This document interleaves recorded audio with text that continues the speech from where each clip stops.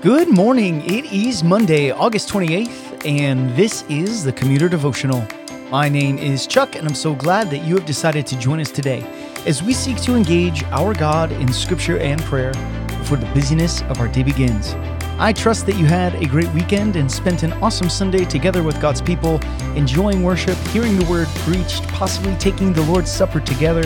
And now here we are on Monday, ready to start our week and be Christians out in the world, ambassadors for our God. We come to God's Word today expectantly, hoping to hear from Him. So let's do that now. Let me read our passage for us today. I'll pray, and then we'll dive right into it. This is Esther chapter 2, verses 19 through 23. Now when the virgins were gathered together the second time, Mordecai was sitting at the king's gate. Esther had not made known her kindred or her people as Mordecai had commanded her, for Esther obeyed Mordecai just as when she was brought up by him. In those days, as Mordecai was sitting at the king's gate, Bigthan and Teresh, two of the king's eunuchs who guarded the threshold, became angry and sought to lay hands on King Ahasuerus. And this came to the knowledge of Mordecai, and he told it to Queen Esther, and Esther told the king in the name of Mordecai. When the affair was investigated and found to be so, the men were hanged on the gallows. And it was recorded in the book of Chronicles in the presence of the king. Let's pray together. Lord, as we begin this week, this work week, today, this Monday morning, Father, we need your presence to be with us. Lord, bring your Spirit to fill us, to give us energy. We have poured ourselves out, and even after a weekend of so-called rest for some of us, we need your help today. Father, help us not to be groggy or grumpy or agitated this morning, but to engage our workplace and the people around us with love. Whether it be dropping the kids off at school, whether that be driving downtown to work, or whether that be interacting with customers who are as uncaring and as grumpy as we are tempted to be. Father, help us to be your ambassadors today. As we look at your word in Esther, Lord, be with us. We pray these things in Christ's name. Amen.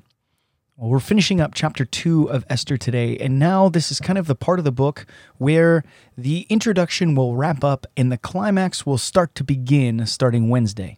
In this part of the book, we find out that the virgins are gathered for the second time, and commentators are unsure of what this means. It probably means that King Ahasuerus' lusts and cravings were overflowing, and he was just gathering together a second group to defile. Not the best way of setting up today's devotion. But Queen Esther is living in the palace, and we see that she is obedient to Mordecai, even though their roles have been reversed. She's the queen. She's in command in Susa, and yet she still listens to Mordecai. We're told that Esther was obedient from her youth in her upbringing to Mordecai. And what an example of obedience and respect for her parents and authority. But in our story, Mordecai is close to Esther. He's hanging around the palace, and he overhears Bigthan and Teresh possibly whispering loudly or possibly trying to find a compatriot in Mordecai in this plot to overthrow the king. And I want us to put ourselves in Mordecai's shoes. Mordecai is a Jew living in Susa.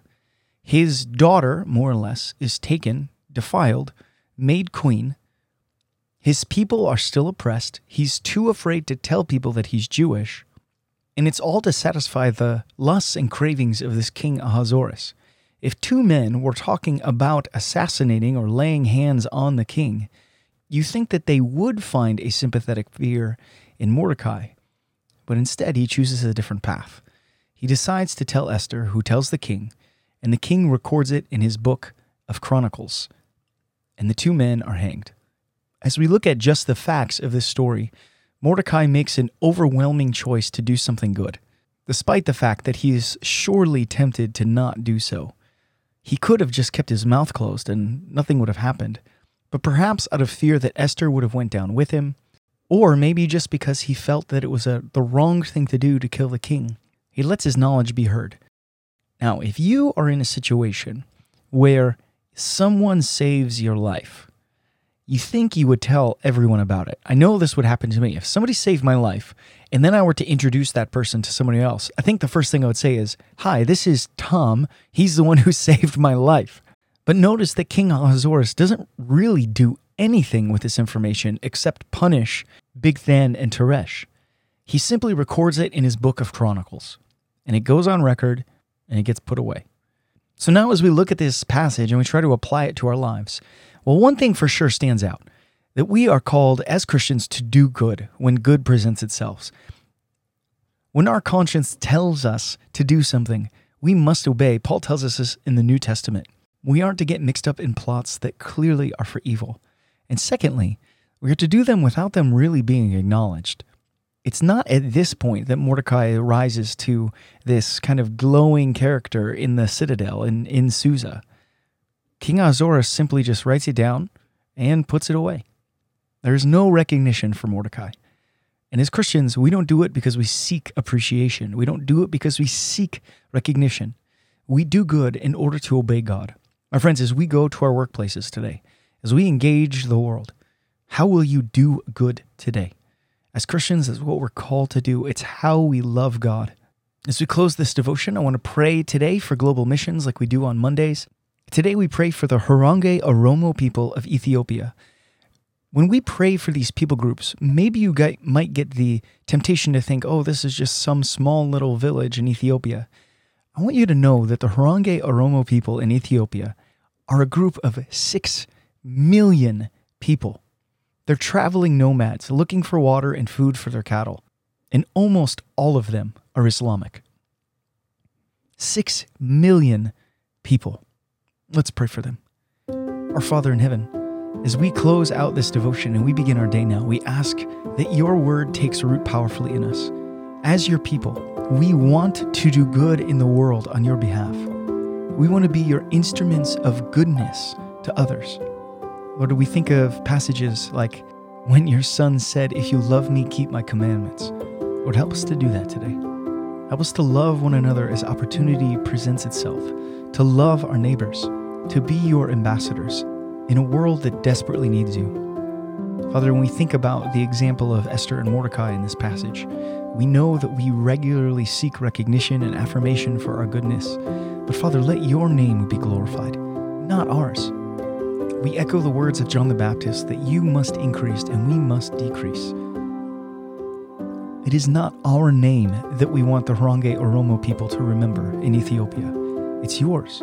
So Lord, we pray for your missionaries and your workers there on the ground trying to minister to these people. These people travel from place to place seeking water and cattle.